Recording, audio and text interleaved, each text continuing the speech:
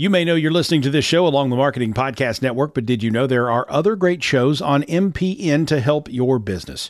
Christy Heiler hosts a fantastic podcast called Own It. Christy, tell us more about the show. Own It is all about celebrating women and non-binary advertising agency owners. We talk about buying out of the Boys Club of Advertising because less than 1% of ad agencies are owned by women. And where can people subscribe? You can find the podcast at untilyouownit.com. We're also on the Marketing Podcast Network at marketingpodcast.net. And of course, you can subscribe wherever you get your podcasts. You heard her. Go subscribe.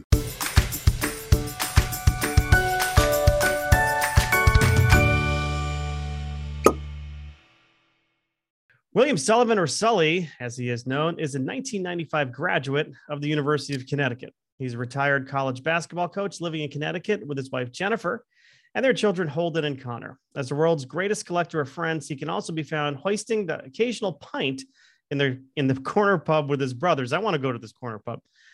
Tilting with Lips. You've been there. Tilting with Lips is his second novel. Welcome to the program, Sully. Thanks so much for having me. I appreciate it. Sully, I always like to say that, Uncorking the Story is always about sort of the stories behind the story. So we are going to kind of talk about your most recent book, but I'm curious, where does your story begin? I guess I could probably answer that question in 11 different ways. Since we're talking about the book, I guess the appropriate point for this story that we're going to talk about probably begins with me failing Drama 101 as a freshman in college. I feel like it was a bit of entrapment. They put me in Towers and sent me to class Monday, Wednesday, Friday morning at 8 a.m. in Vondermaiden. All right, so just a little inside baseball here for those in the audience who know nothing about the University of Connecticut, because truth be told, I went there as well. I had an 8 o'clock class in Vondermaiden, and I lived in Colt House for the first few weeks of freshman year, and then I got out of there because I wasn't in the marching band, and everybody else in my dorm was.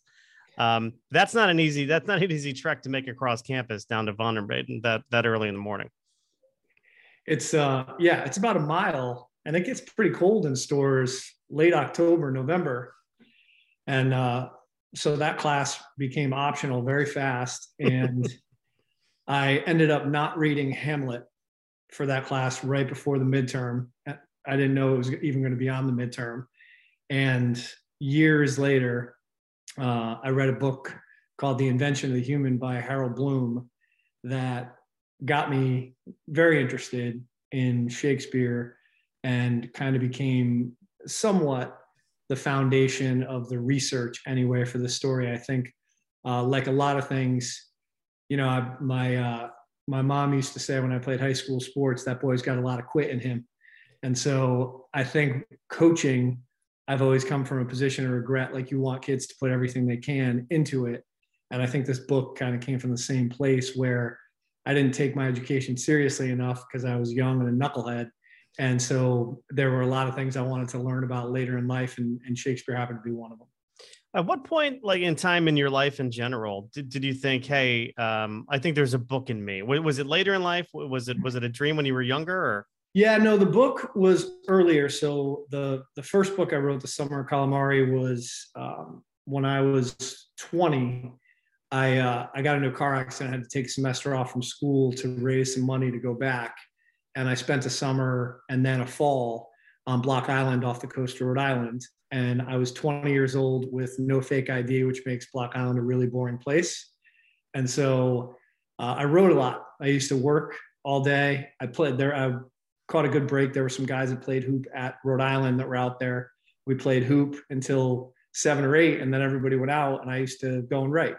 So the first book I put together probably between ages 20 and 22, and then I didn't publish it until 2005. It was something my mom always wanted me to do. She passed away, and so I wanted to get it done at that point.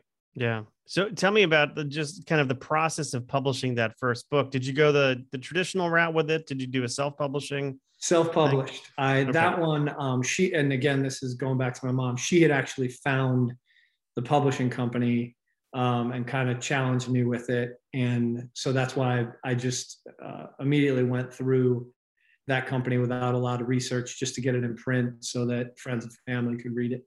Right. And what was the response to that book? What did how well did it do?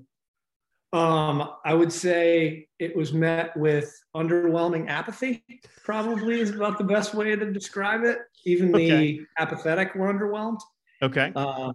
So it was, same kind of thing. A lot of friends and family enjoyed it. I didn't really put any marketing in place. There was a time when there was no social media, believe it or not. So that wasn't any kind of vehicle that I could Yeah. use at the time. But really it was just like, it was something I wanted to get out there for personal reasons. Right. Right. And I mean, in 2000, you said 2005. Yep. I mean, you don't really have like Kindle as a platform, like e-readers aren't really the big platform, because really like independent authors, and I've published independently, we do really well on Kindle as a platform and the e-readers as platforms. But, it's tough kind of going back to those days, getting into a brick and mortar store is probably unheard of if, you don't have an agent representation, a big publisher behind you. So really the cards are stacked against you, but I'm curious, like, what did you learn about yourself going through that writing process and through that self-publishing process? I guess by the time you get through with it, you learn that you have a story to tell, and I think, most writers would tell you that you have to write from your own personal background. It's hard to go too far outside of it. So I think you find a lot of pride in being able to carve a fictional story out of the kind of snippets of your own life and the things that were really important to you. Right. So like 30 some years passes between writing that first book, not publishing that first book, but writing that first book, and Tilting with Lips coming out, earlier. It came out last year, right? In 2021. Okay. Yeah, just a few months ago. So bridge the gap, what was going on in your life during that point in time, and kind of why so long in between books? Children. Ah. So my son, my first son was born in 2006, and obviously the publishing came right before that. The writing had definitely slowed, and even reading went from kind of pouring through fiction to a shift to nonfiction whenever you could kind of squeeze it in to learn a little bit.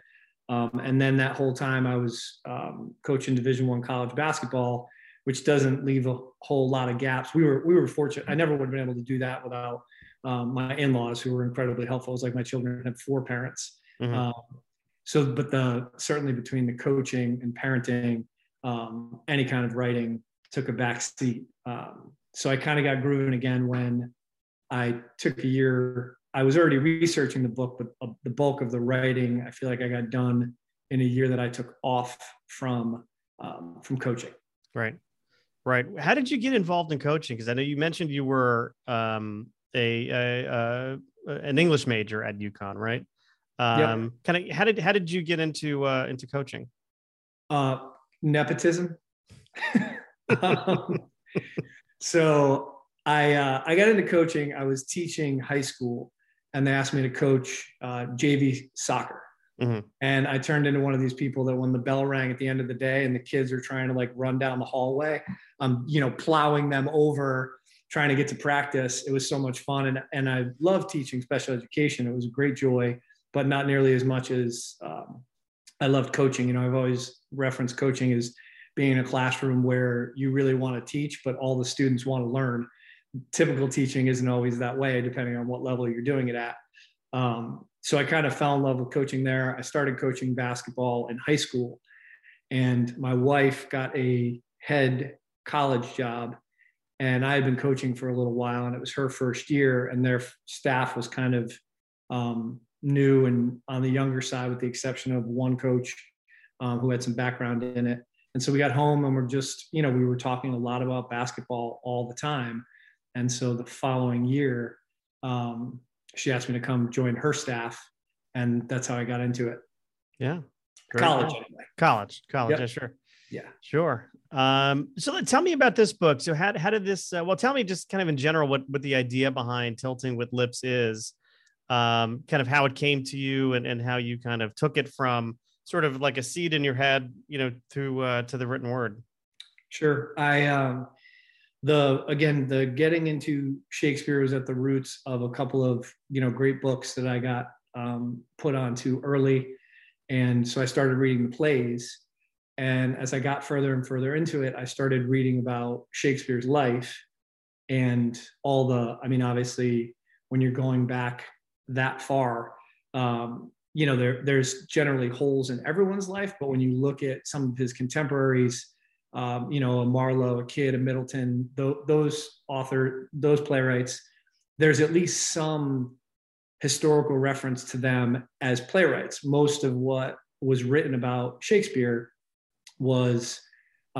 had more to do with him as an actor, as a theater owner. There wasn't much reference to him as a playwright. So then there's this idea that came out, I think maybe about 150 years after he died, that someone else wrote the plays. A woman named Delia Bacon, who was a relative of Francis Bacon, starts opining that Bacon wrote the plays. And the more I researched it, the more interesting it became, this mystery around it. And so the roots of the book came from that. And then the other thing I did to play it really safe is I put the mystery in the hands of a bunch of novices, because, I just coaching basketball full-time, not teaching Shakespeare full-time. I just really don't have the vocabulary or the breadth or depth of knowledge to be able to put together something in nonfiction. So I took that angle to kind of cover myself a little bit and some of the tracks that may have been, a little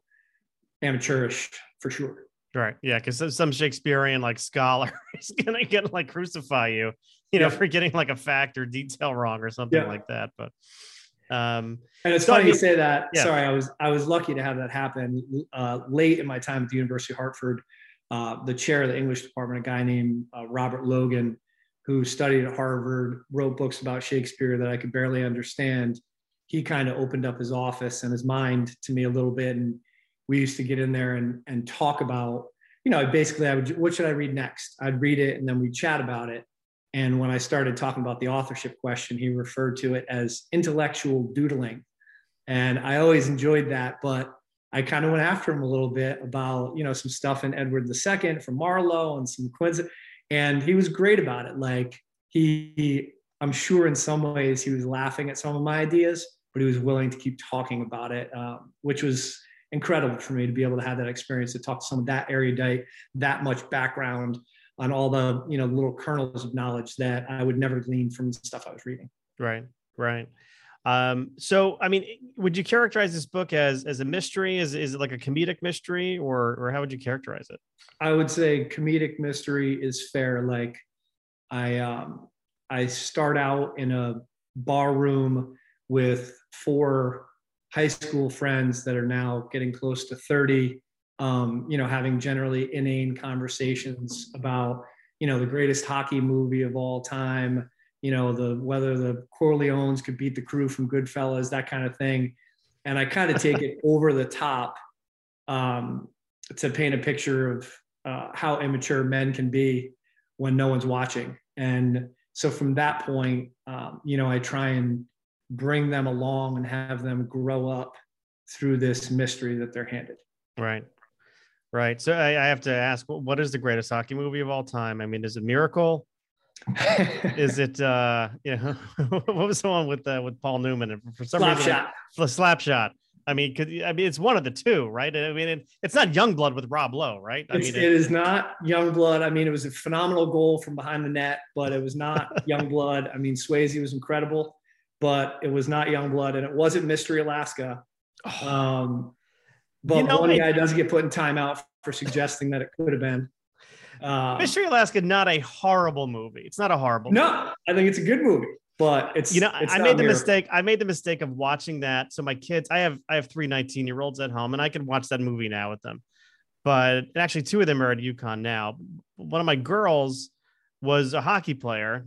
She played, co-ed up until bantam year. And then she went to an all girls team.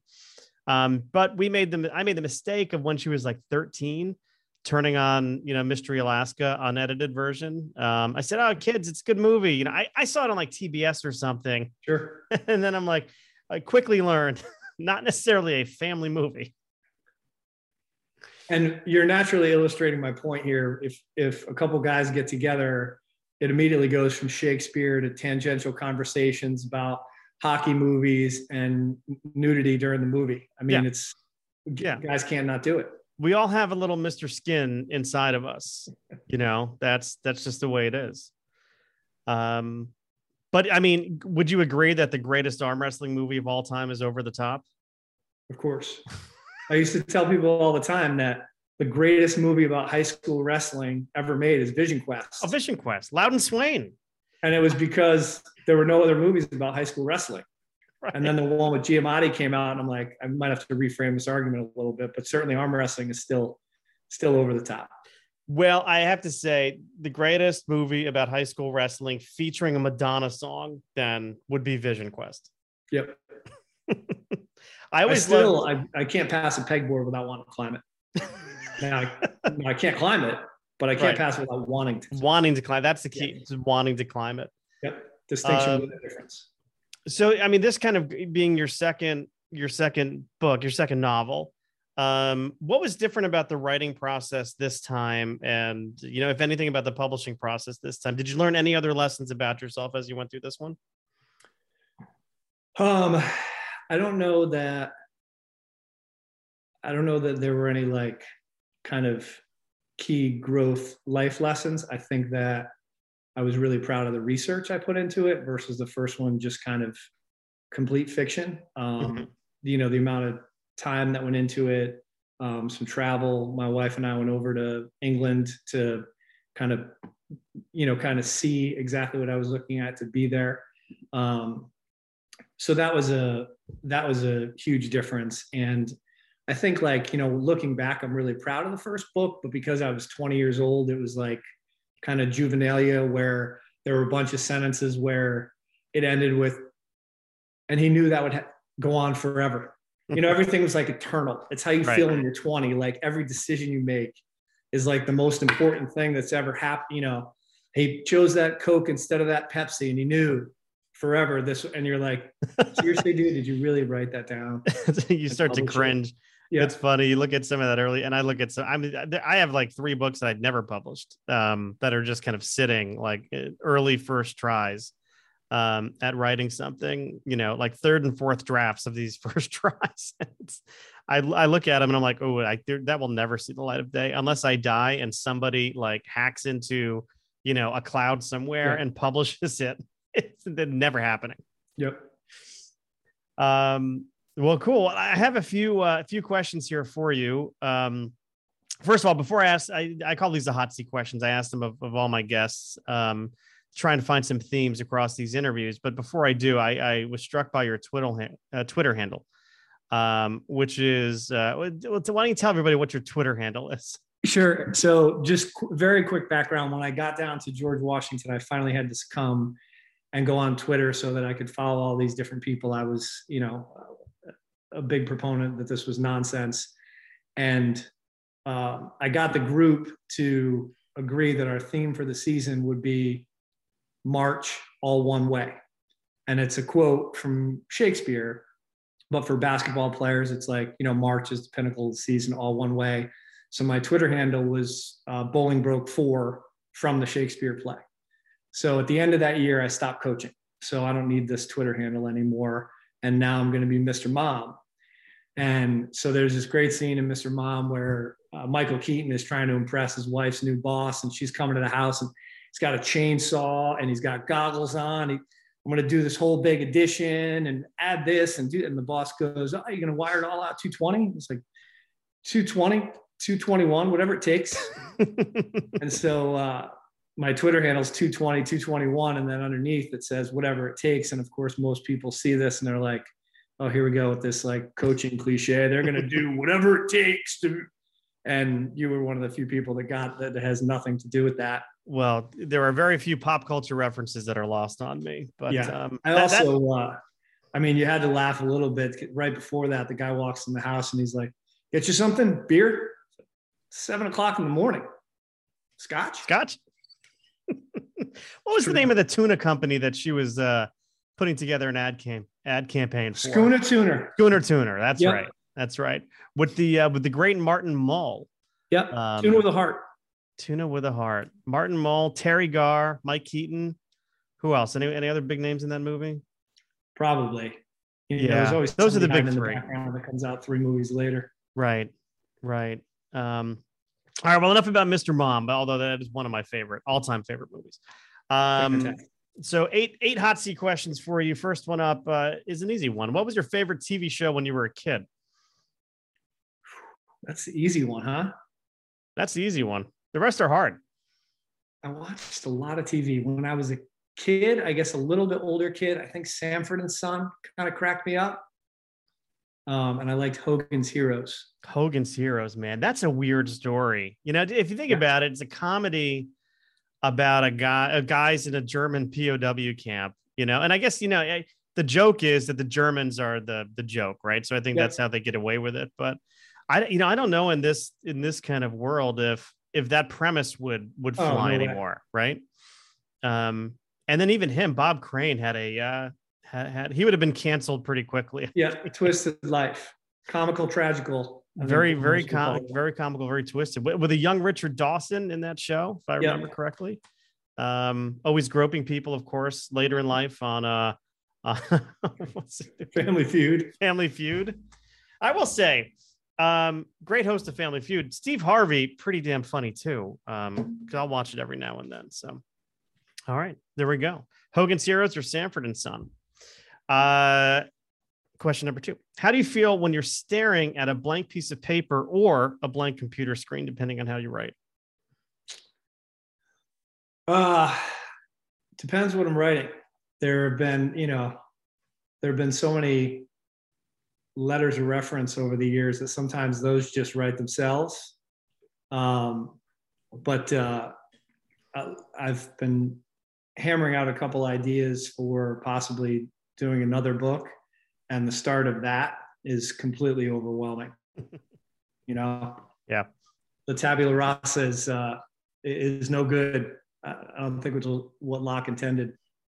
Do you like, for example, with Tilting with Lips, did you start with an outline first and then start writing, or did you just start writing and see where it took you? Yeah, no, I was smarter about this one. I started with an outline. As I was going through and pulling together the research, I was just writing it all down in a notebook. Sometimes if I didn't have the notebook with me, I'd underline stuff in the books and then go back and transcribe it in. And the outline came in there, the buildup of the characters, the setup of the bar that they start out in, and how I was going to put the story together. All went into that, which definitely made it easier. It was like writing one short story at a time versus writing a novel. The bar that they start out at, I'm curious, did you have a specific place in mind that you were drawing from? Absolutely. A buddy of mine owned a bar. He was a part owner in a bar in Glastonbury, Connecticut. And that's where I set it. And his name is Jimmy Kelly. The bartender is Declan Kelly, and the bar is called Kelly's. And it was obviously an Irish pub. And that was I pictured that place when I was writing the scenes. Very cool. Very cool.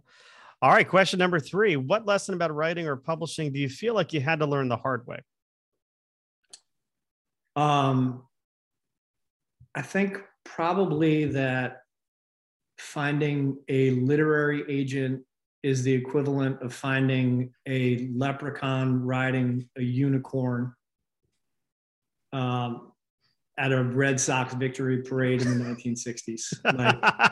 It was, I didn't get responses. Yeah. I got one response out of all the ones I sent out. And it's always been hard to me to figure why no one jumped on a book about Shakespeare written by a college basketball coach. That's a hard one. But it was tough. Mm-hmm. I have to say our high school football coach, not that I played high school football, but at the high school where I went to, was a guy named Mr. Bill. He was this big jacked guy. I mean, the guy, he was like scary. He was scary. Like he had this big beard, scary guy. but he was also the English teacher. And he had such a thing for Shakespeare. It was like so cool to see this like completely different side of him. I mean, there was your angry Mr. Bill with the whistle and the clipboard, and they're very tight shorts. I don't know why he decided to wear those shorts, but they were very, very tight. They were a thing. They were a thing. And, you know, I knew that he was circumcised. Don't ask me how. But I'm kidding about that.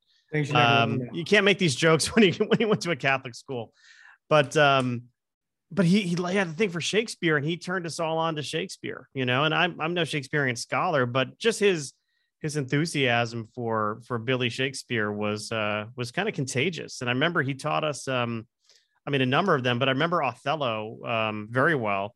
And that one, like, I remember writing a paper for him, and I have a twin brother named Jimmy. And Jimmy was like the English guy. I was the math guy. That's how my parents sort of typecasted us. And Jim always did well in English.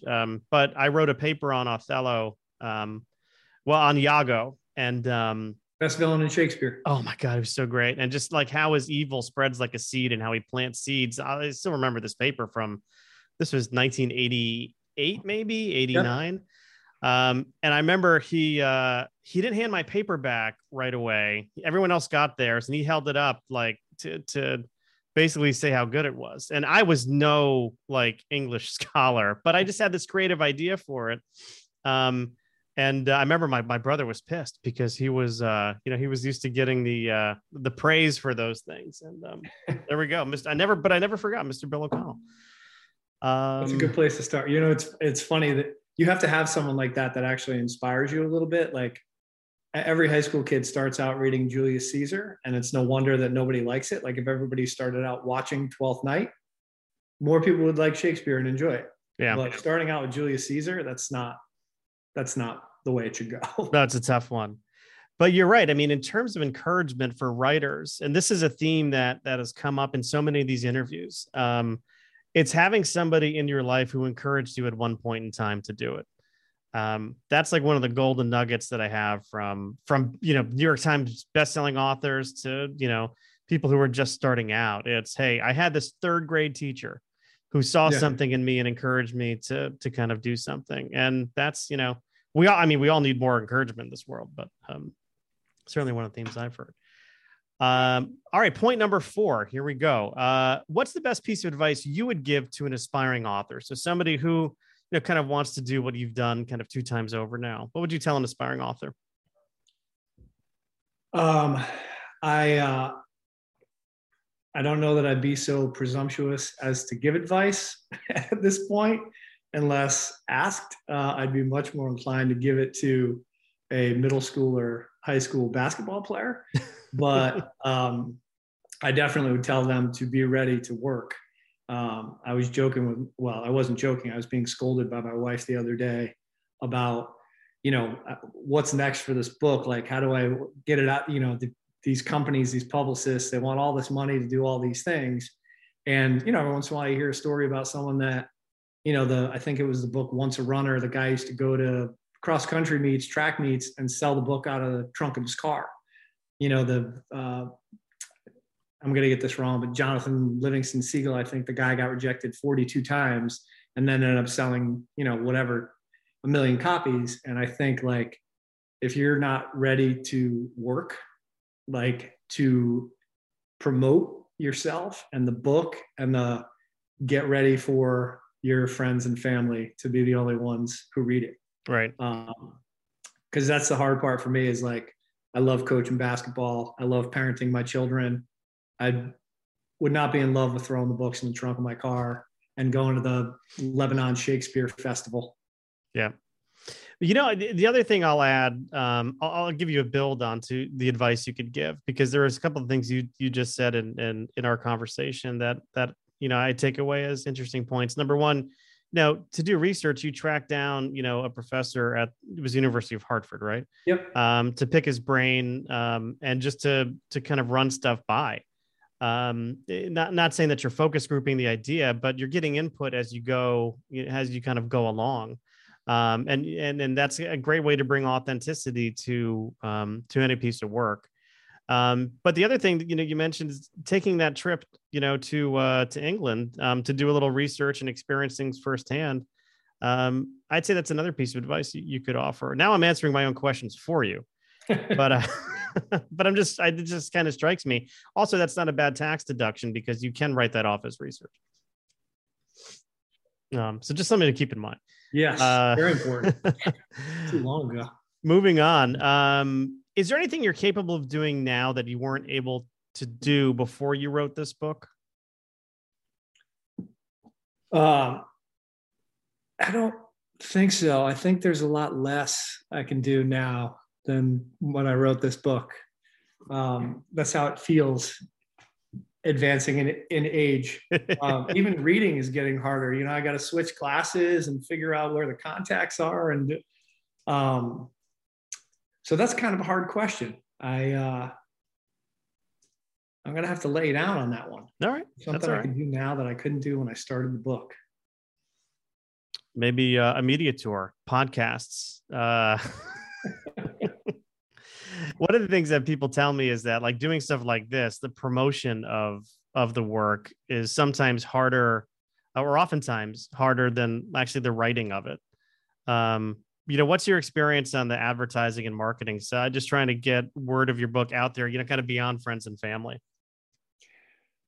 I'll go back one. Now that you reframed it, I think I could probably teach Hamlet anywhere. All right. That's one of the things that, and I'd read it a couple of times before doing this, but not that it isn't, I think everybody is like a Hamlet person or a Falstaff person that really likes Shakespeare, and I'm a Hamlet person. So sorry to just backtrack for a second. The marketing and advertising, like what has it been like? Yeah, I mean, what did you learn about like that part of this? Like, it's almost like the business side of writing and publishing. That's what people tell me they struggle with the most, versus the writing side of it. Yeah, I learned that I don't know enough about it, and honestly, it seems like I might have to hit you up with some emails for some suggestions about what the best ways are to go about it. Certainly, I'm thankful for this opportunity, but it's hard because, like, if you don't have someone that's immediately interested, if you haven't been asked to write a book because you were X, most of what they do is you really can't find. I'd take anyone who was like, hey, I'll market your book, I'll get the publicity out, and we split everything 50-50, 60-40. Everybody goes, we'll do a 6-week publicity campaign. It'll run you $8,000. And who's motivated to do publicity once you already have the check in your pocket? Yeah, I'll tell you. It's the most backwards thing, and I'm sure people do it all the time with a lot of great hope, but it's hard for me to take that leap of faith, for sure. No, I mean, you're talking to somebody who did one of those deals, and it didn't work out in my favor. So I would caution against such a thing. You mentioned being, Hamlet, being a Hamlet guy. When I was in high school, my senior year English class, it's amazing I didn't get why I studied psychology in college. I have no idea. I should have gone into film or something else. But instead of doing a final paper on Hamlet for Mr. Tom Criz, who was a great English teacher, I wrote a movie called Hamlet and Horatio's Bogus Journey. And I mean, obviously inspired by Bill and Ted's Bogus Journey, but I also put an element of Quantum Leap in there because Hamlet and Horatio leave, their time, and then they go into modern times, wind up in like, I'm laughing even thinking about it, but yeah. So if I can find a copy of that somewhere, I know I've got a box of VHS tapes. If I can find a copy of that somewhere, I will send it to you just for a critique to see if I had a modern adaptation of Hamlet right. Well, it's an interesting take. I'm sure you remember from class that actually happens. Like at one point he's 18 and then he comes back and he's 30. And so you're not too far off. Right. Well, there was some basis of we tied it into the story somehow. Maybe we also got a good dick joke in there that went under the radar. Oh boy, enough about that. My co-star of that movie was a guy named Brent Bodick, who was also an SAE, but he went to where did he go? University of Rhode Island. So he was he was, same fraternity as those other guys we were talking about earlier, but different school. Question number, I've lost count here. Let's call it number 7. If you could whisper any words of advice to your younger self, I call this the Brad Paisley letter to me question, right? So Letter to Me is the song where he writes the letter to his younger self, kind of reassuring him about stuff that's how his life is going to turn out. What, if you could write a letter to your younger self, what kind of advice would you give your younger self? It would be a 3-word letter, and it would say, go to class. Make it down to Vonner Maiden at 8:00 in the morning on Monday. Yep. I thought because I had the book in my hands and the teachers gave the questions, I could write the essay just from the book without attending when I chose not to. And I soon learned that all the answers were given away in class. Surprise, surprise, that they're actually up there talking about what they'd like to hear in return. And so my first, 2.5 semesters at least of college were like a throwaway. I was fortunate enough to get a couple of really good professors in the English department my junior and senior year, or I should say my senior year and my second senior year, who made it a lot more fun. And that was, I think the problem for me is that I was like 22 when I was finally figuring out how to be 18, right? And somewhat responsible. So that would definitely be the first thing I said to me. Yeah. Were you fortunate enough to ever take anything with either Sam Pickering or Wally Lamb when you were at UConn?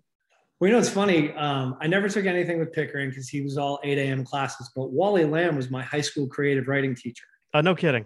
Yeah. So when you were talking about someone that inspires you early on, it was just a little nudge. He was still teaching at Norwich Free Academy when I was also teaching there, but he was a teacher when I was a student. So I got a good dose of Wally early on. And it's funny, one of the things he said to me after Oprah picked up She's Come Undone, I said, what are you working on? And he said, I'm too busy being an author to be a writer. And he kind of laughed because he's going around doing all these. And I think about it all the time now because, man, I give anything to have that problem right now. Right.